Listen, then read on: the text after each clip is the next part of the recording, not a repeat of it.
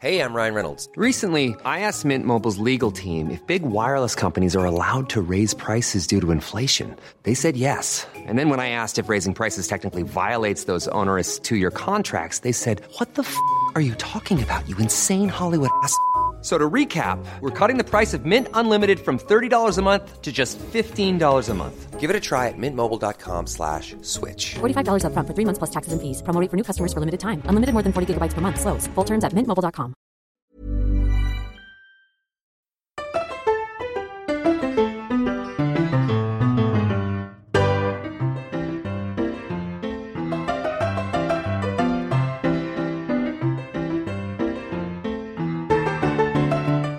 Buenas noches, hoy es jueves 2 de abril, el día 18 oficialmente de la cuarentena en España.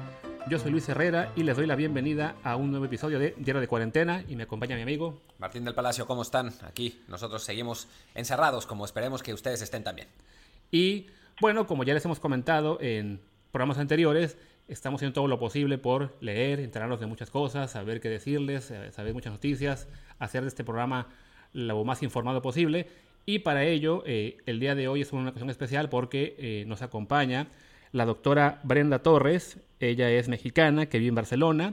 Ella es psicóloga sanitaria, estudió en la Facultad de Psicología de la UNAM y en la Universidad de Barcelona. Tiene una especialidad en trauma por la Asociación EMDR de España, un posgrado en terapia breve psicocorporal y un máster en crianza ecológica. Forma parte de la sección de Psicología de la Salud del Colegio de Psicólogos de Cataluña y es miembro de Orgó, Centro de Psicoterapia Rechiana. Pues le damos muchas gracias a Brenda por estar con nosotros. ¿Qué tal, Brenda? ¿Cómo estás? Hola, gracias a ustedes. Bueno, aquí llevando la cuarentena también. Ya van, ¿cuántos días llevas encerrada tú? Pues los mismos que todo el mundo. Lo que pasa, decir, como nosotros estamos en España, ya llevamos, creo que nacimos en cuarentena ya a esas alturas. Ya perdimos la cuenta en algunos momentos. Sí, es bueno, el mismo tiempo, ¿no? La diferencia es que, digamos, como que teníamos una fecha, ¿no? En la que esto entendíamos que se acababa y pronto, pues, de manera improvisada también esto cambió. Y pues nada. Sí.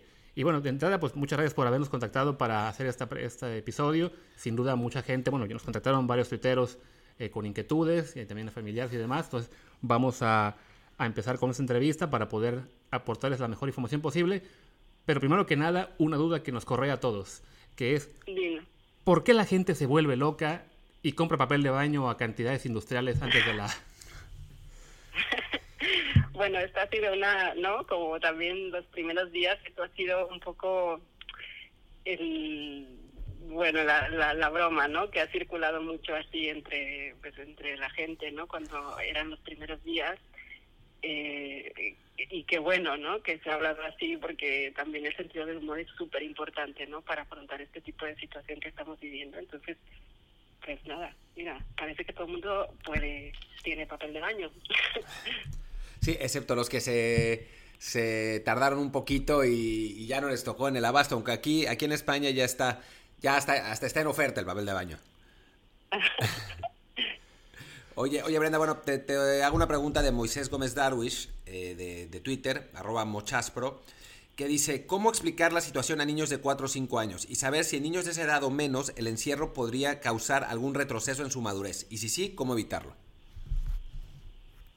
Mira, esta es una preocupación que se está hablando mucho, ¿no? Entre los papás de niños así pequeños. La verdad es que no podemos saber de momento cuáles son, ¿no? Qué repercusiones puede tener esto que está pasando en ellos, pero digamos a largo plazo, ¿no? Pero lo que sí que sabemos es que es importante que les podamos explicar que está pasando algo, ¿no? Digamos, siempre intentando encontrar la manera de explicarles con un lenguaje adecuado a su edad, un lenguaje sencillo. Esta mañana justo me llegó un libro muy bonito que escribió una colega, que era como explicándoles con el ejemplo de las ostras, ¿no? Cuando las ostras se tienen que guardar, cuando se sienten en peligro, las ostras pues se meten en su conchita y entonces están ahí guardadas, y cuando el peligro se acaba, pues entonces se abren y pueden convertir una perla, ¿no? Durante ese periodo. Entonces, para un niño, un lenguaje adecuado en el que se reconozca que estamos viviendo una sensación el estado de alarma que nos requiere a los adultos tomar medidas de seguridad, pues entonces esto va a ser como transmitirle al niño una sensación de seguridad de que esto que estamos haciendo ahora, de quedarnos en casa, pues está hecho para un fin, ¿no? Tiene un propósito.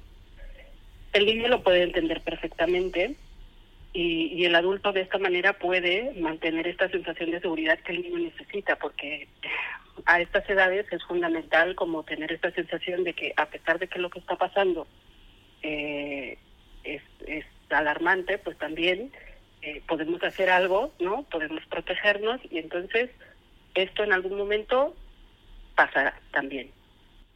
Muy bien.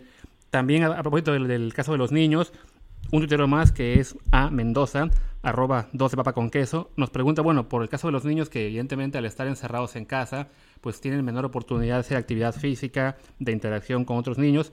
Él pregunta, bueno, si el uso de videojuegos es adecuado para una situación como esta.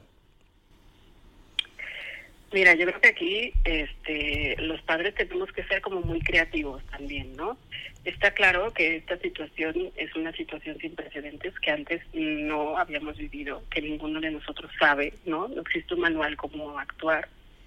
Pero lo que está claro también es que tenemos que ser flexibles, ¿no? En este momento, pues a lo mejor en el día a día, pues ya sabemos que no es recomendable los videojuegos ni el móvil, pero claro, en estas circunstancias, pues no sé, a lo mejor para un niño es importante, pues no sé, hablar con su amiguito con el que siempre jugaba en el patio de la escuela, ¿no? Entonces, pues le vamos a dejar que haga una llamada, lo vamos a poner, pues no sé, a lo mejor que pueda tener contacto, ¿no? Con estas personas que son importantes para él.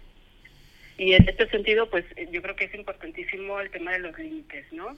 Claro que el niño, pues a lo mejor puede jugar, ¿no? Con los videojuegos, pero también vamos a ponerle unos límites para cuidarlo también, ¿no? Tampoco lo vamos a dejar ahí horas en los videojuegos y le vamos a lo mejor, cuando hablaba de la creatividad, vamos a proponer, pues, no sé, pues actividades en las cuales el niño pues esté también involucrado y se mueva, ¿no? Pues a lo mejor podemos jugar en la cama con él, podemos brincar, podemos bailar.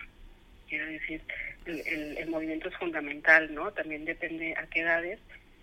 Vamos a proponer cosas, ¿no? Y a veces también es un poco ver al niño hacia dónde va él, ¿no? A veces ahora mismo tenemos como mucho el chip de ¿qué hacemos?, ¿no?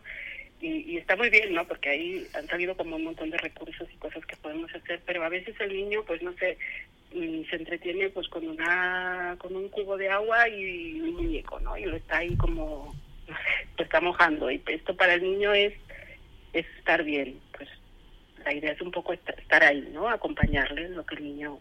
Y nosotros pues también proponer, pero observar mucho también, ¿no? Bueno, la siguiente pregunta es de Fernando Vázquez, @FerVázquezL, y ahí vamos subiendo de edad. Y dice, ¿qué contenidos recomiendas ver o qué sugerencias considera para los adolescentes jóvenes? Fíjate, me llamó mucho la atención esta pregunta porque cuando tú dices, ¿qué recomiendas para los adolescentes? Los adolescentes son como un mundo aparte, ¿no? Entonces, yo creo que los padres en este sentido tenemos como que poder relajarnos también, ¿no? Y confiar que los adolescentes ahora están en un momento como de apertura, ¿no? Como es un momento del desarrollo madurativo en el que los adolescentes necesitan su espacio, necesitan el grupo, necesitan estar en contacto con sus iguales. Para ellos es súper importante, ¿no? Pues las conversaciones con los amigos, lo que se habla en Instagram, en el WhatsApp. Entonces, los padres tenemos que poder respetar y acompañar la necesidad del adolescente, ¿no? Y con esto quiero decir que a veces a lo mejor durante estos días, claro, encerrado en casa es como, ¿no? Como los adolescentes, hay una frase que dice, los adolescentes son como un pajarito, que o lo dejamos volar o si lo apretamos demasiado ya no va a poder volar, ¿no? Entonces con los adolescentes hay que respetar mucho, pues a lo mejor si un adolescente pues claro, encerrado en casa es totalmente contra contra el momento, ¿no? Vital de ellos. Entonces hay que confiar que si un adolescente quiere algo o necesita algo, pues lo va a decir. En este sentido, pues los papás, como no agobiar demasiado, ¿no? Como no esto de, ¿y qué hace? ¿Y qué le podemos decir? Un adolescente perfectamente puede reconocer que necesita, a lo mejor lo que necesita pues es hablar con sus amigos y seguir un poco en su mundo, ¿no? Pues vamos a intentar respetar eso, sí darle un espacio de intimidad, aunque pues estemos en casa con él y sea complicado, pero para un adolescente es fundamental esto, tener su espacio, tener contacto con su grupo y sentir que esto, por parte de los adultos, de los padres, es respetado. Y tener por seguro que si un adolescente quiere explicar algo, lo va a hacer. O sea, esto, pues si un adolescente pues tiene miedo, o está súper rayado, o está súper enojado, o está sintiendo como mucha frustración por no poder salir, por no poder ver a sus amigos, por no poder ver a la chica que le gusta, lo va a decir. Y en eso pues hay que validarle, hay que decir, pues mira, sí, pues vaya mala suerte, ¿no? Que ahora que conociste a la chica esta, pues mira, pero a lo mejor pues, quiero decir, hay que buscar el contacto, ¿no? Establecer la relación con ellos y acompañarlos y sostener lo que ellos sientan. Muy bien. Y bueno, y seguimos subiendo en grupos de edad y ahora vamos, digamos, al caso extremo, bueno, el otro extremo de esa situación, que es el caso de los adultos mayores, sean nuestros padres, nuestros abuelos, que bueno, que saben en su mayoría ellos que son el grupo de riesgo más importante, y pues para ellos genera una situación de bastante angustia, ¿no? Entonces, bueno, ¿cómo ayudarles ante esta situación, no? ¿Cómo manejar esa necesidad para ellos de mantenerse aislados de pues, sus hijos, de sus nietos, por cuestión de riesgo, y hacerlos pasar que no sea tan angustiante este periodo para ellos? Sí, fíjate, has dicho una palabra así súper clave, que es aislados, ¿no? Posiblemente están aislados por las medidas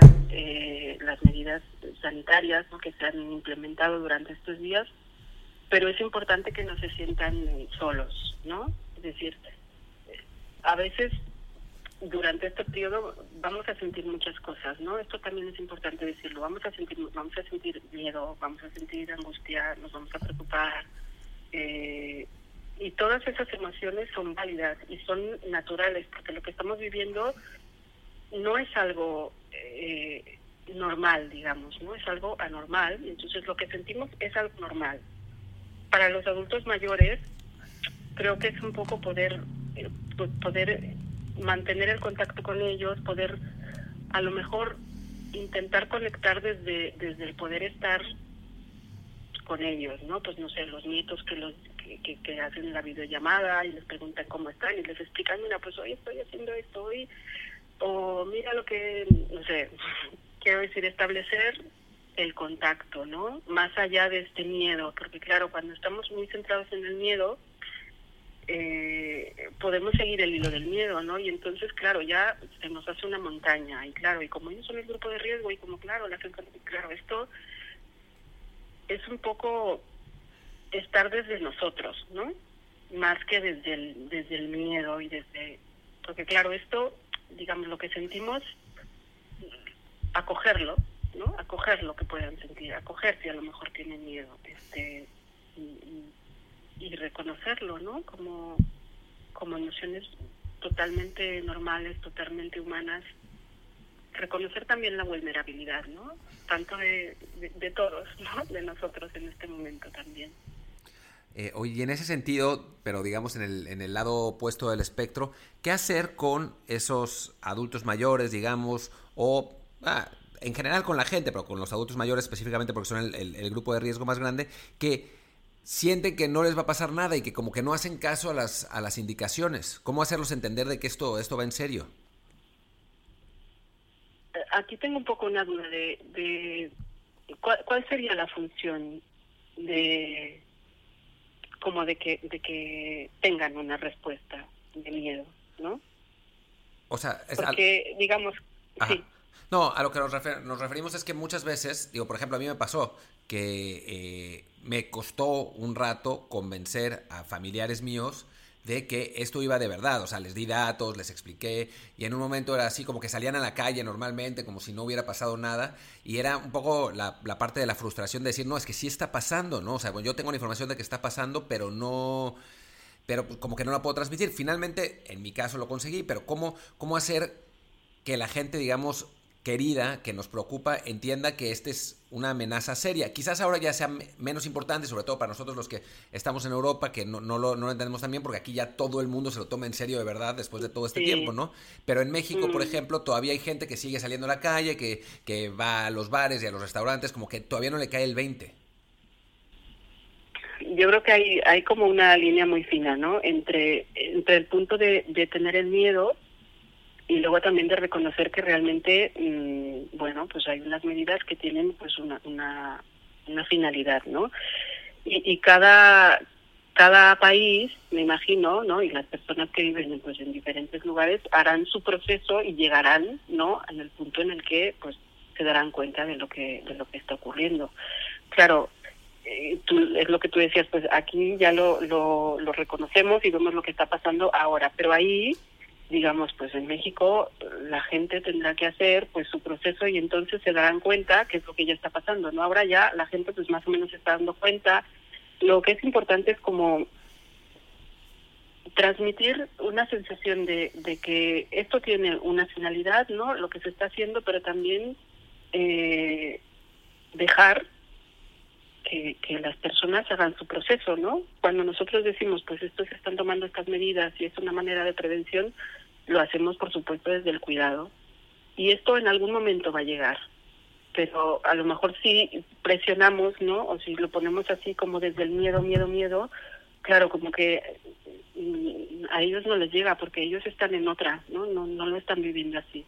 Pero ahora, poco a poco, ya vemos que la gente se está pues dando cuenta y está tomando las medidas y esto también da tranquilidad.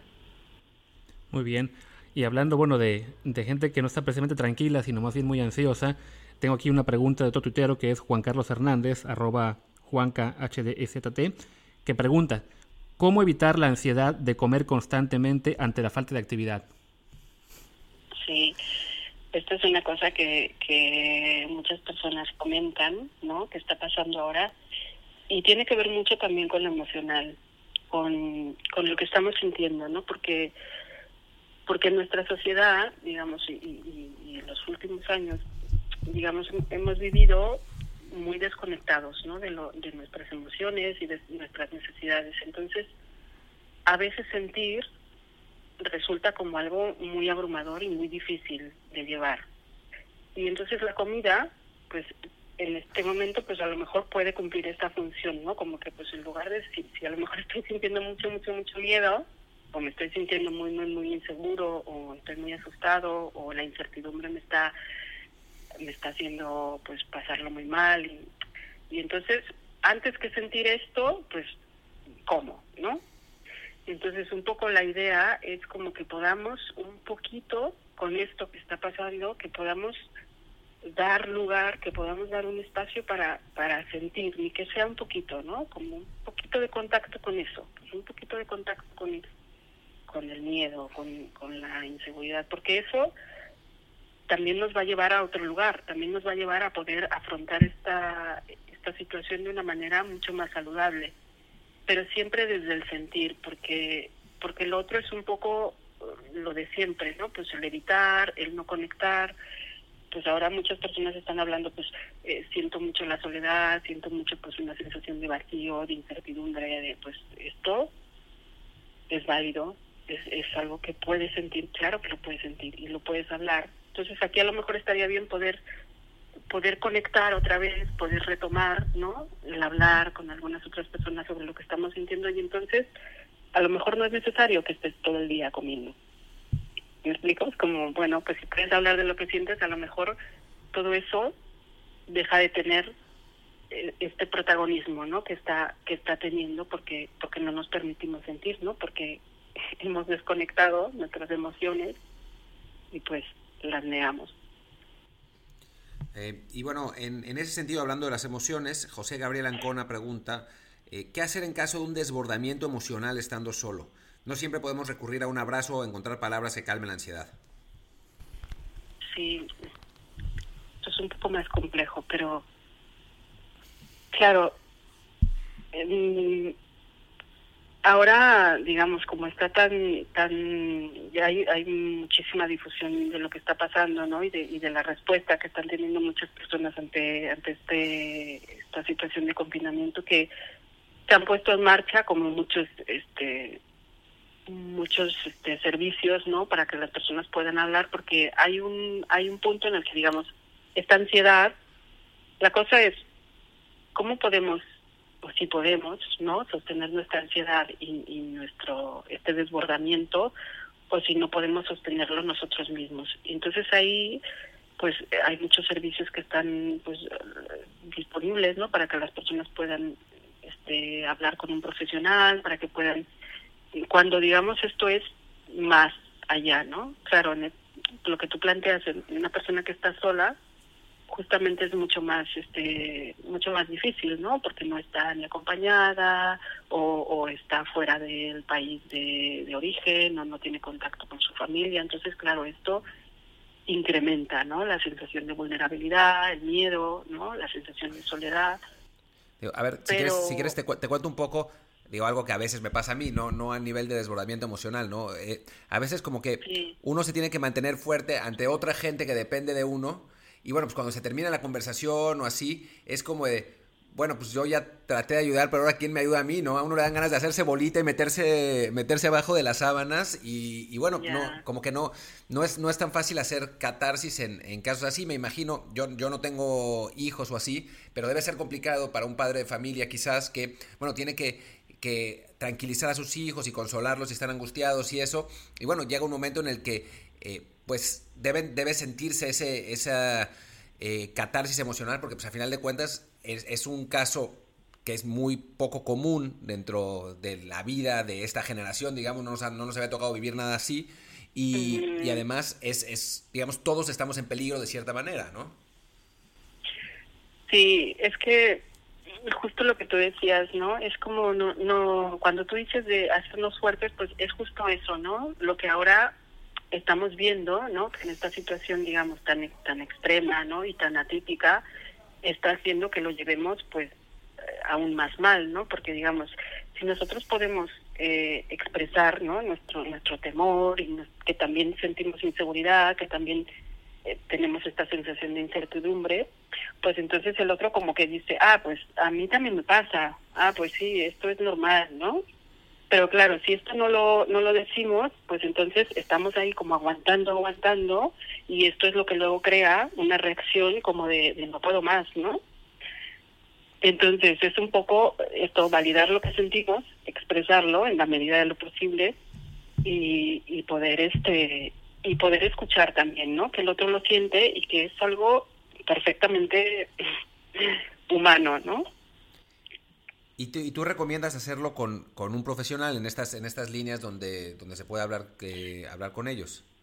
Bueno, cuando tú dices que hay un caso así como un desbordamiento y que la persona está como realmente, ¿no? Que está teniendo pues a lo mejor una crisis de angustia, un ataque de pánico, ¿no? Como que está sintiendo, a veces también es una cosa muy corporal, ¿no? O sea, hay personas que a lo mejor que han vivido pues alguna experiencia de mucha incertidumbre, de mucha inseguridad en su vida, y entonces estas personas ahora pueden experimentar sensaciones muy intensas. Entonces esto a lo mejor sería mejor que estuviera acompañado con alguien que pudiera, digamos, estar, ¿no? Con él en estas circunstancias. Pero cuando hablas de emociones así, pues no sé, pues la inseguridad, pues el miedo, que esto es algo que seguramente todos estamos sintiendo o todos hemos escuchado que los demás, ¿no? Están pasando por esto, pues es poder acompañarnos en esto. No hacernos los fuertes, ¿no? Porque si nos hacemos fuertes, no conectamos con lo que está pasando, ¿no? Es como que nos desconectamos otra vez, cuando sí. Lo que en realidad estamos sintiendo es otra cosa. Y bueno, en una situación distinta, tengo un caso, bueno, de una amiga que aparentemente contrajo la enfermedad. Ella es una chica joven, pero que bueno, vive fuera de su país, está ahora mismo en un país extraño, vive sola, no tiene muchos contactos así cercanos, familiares o amigos de toda la vida que estén con ella.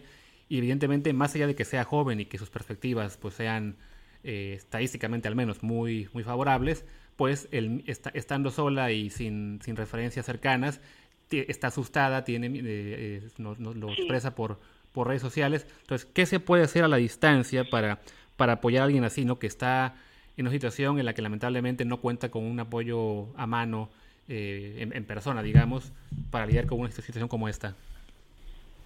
Sí, bueno, lo que te decía también, ¿no? O sea, en muchos países ya se está poniendo en marcha el soporte, la ayuda psicológica a algunas personas que lo necesitan. Si, por ejemplo, estas personas que están lejos pueden ponerse en contacto con personas que les transmiten esta sensación de seguridad, personas en las que confían y pueden expresar lo que sienten, pues esa es un poco la idea, ¿no? Por ejemplo, no sé, si es una amiga, pues tú puedes hablar con ella, pero claro, tú no puedes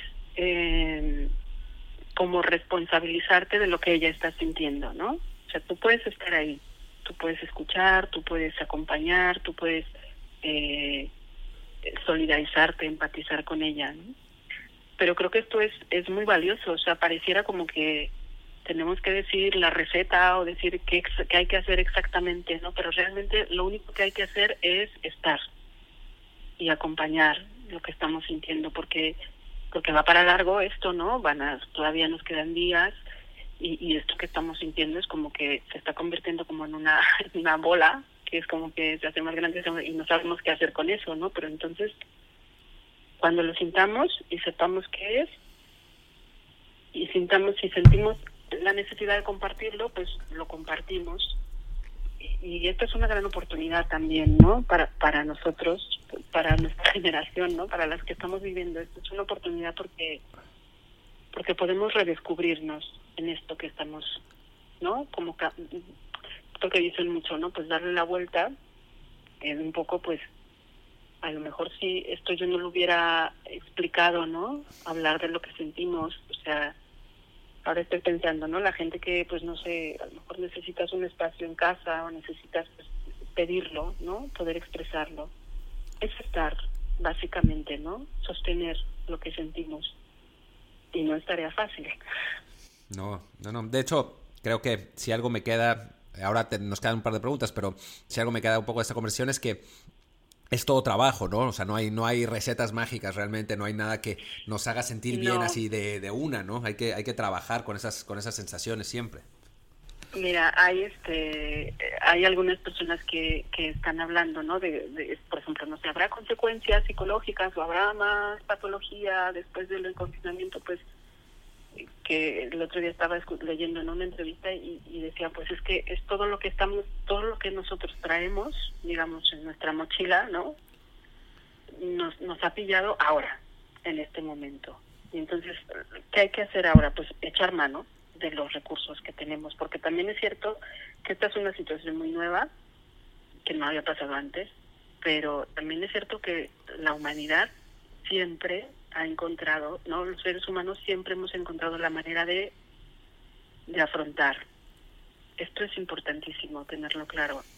En el ser humano hay una capacidad inherente de ir hacia la vida, ¿no? Entonces, por eso te decía, cuando me dices, pero las personas que tienen miedo y que son en riesgo, pues la vida, hay una capacidad, o sea, la vida tiene un potencial tremendo, ¿no? Pues lo vemos ahora cuando vemos los vídeos de los animales que están saliendo, pues no sé, ¿no? Como que los delfines, hay unos delfines aquí que se están viendo pues en las playas del Maresma. Están bajando los animales aquí, hay unos venados en Italia. Es decir, la vida tiene un potencial muy grande y hay que confiar también en la vida, y hay que confiar que si nosotros sentimos nuestras emociones y a su vez el miedo lo reconocemos y lo situamos en donde tiene que estar, sin entrar en el pánico, vamos a generar también un estado, una manera de estar que entonces nos va a llevar a otro lado. ¿Me explico? No sé si... Sí, no, totalmente. Como no desde el miedo, ¿no? Sino desde en la vida, pues, y en la capacidad, ¿no? También del cuerpo humano, pues el sistema inmunológico, pues hay personas que van a pasar por la enfermedad personas que no. Las personas que no, pues que van a crear un sistema inmunológico que va a afrontar esta situación. Hay mucha gente que se está curando también, ¿no? De acuerdo a lo que pues citan algunas fuentes, ¿no? En Italia los niños ya pueden salir, entonces estas cosas también se las tenemos que decir a los niños. Mira, pues los niños en Italia ya están saliendo a dar un paseo. O sea, tenemos que mirar la vida, no solamente la enfermedad, el miedo, está bien entrar en contacto con eso, pero luego está la otra parte. Y eso va a continuar cuando esto se acabe. Vamos a salir y ojalá que esto pues nos ayude a ver la vida y las relaciones y cómo estar en la vida de una manera pues mucho más placentera, ¿no? Oye, ya para terminar, ¿tú cómo, o sea, esta cuarentena, como hemos platicado, va para largo?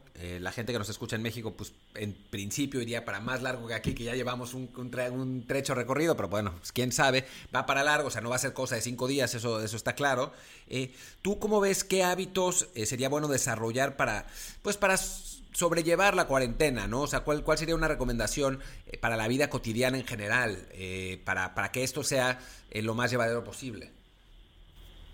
Mira, se están hablando como de muchas recomendaciones, ¿no? Para ahora, no sé, se está hablando, por ejemplo, esto de establecer rutinas, el movimiento es súper importante porque somos energía, entonces la energía tiene que moverse, hay que hacer movimiento, hay que bailar, hay que estar con los niños, pues jugar, ¿no? Que se muevan, que vayan con el triciclo por la casa, que brinquen, ¿no? La alimentación es importante también porque eso también es energía, entonces como no nos estamos moviendo mucho, pues también es importante cuidarnos, ¿no? En ese sentido. Y creo que la recomendación que yo daría es cuidarnos también entre nosotros en cuanto a lo que sentimos, ¿no? O sea, reconocernos en el otro como esa persona que se puede sentir asustada, que se puede sentir vulnerable, y de esta manera vamos a tener una sensación de seguridad porque sabemos que en esto estamos todos, ¿no? Como que estamos así en una cadena, ¿no? Y todos hacemos parte de ella, entonces cojámonos a eso, ¿no? Agarrémonos a eso.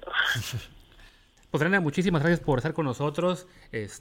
Sin duda ha sido esto muy útil, pues espero, tanto para los que nos escuchan en este programa, como para Martín y yo mismo incluso. Voy a recomendar tu página de internet para quien tenga más dudas o quien quiera contactarte, que es www.brendatorrespsicología.com, psicología con PS al principio, evidentemente. Para quien escuche en España y no sepa qué entendí que dijo con www, quiero decir www.brendatorrespsicología.com. Y pues nada, muchas gracias por estar con nosotros.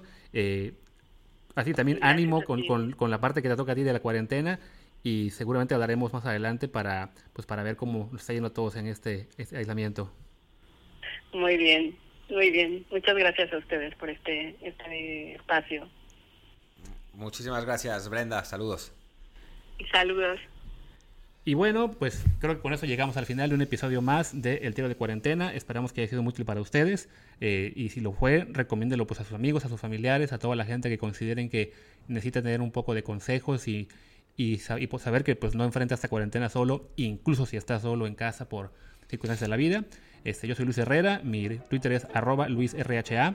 Yo soy Martín del Palacio, @MartinDelp. Y nos vemos mañana en otra edición de este Día de Cuarentena. Chao, Hasta luego.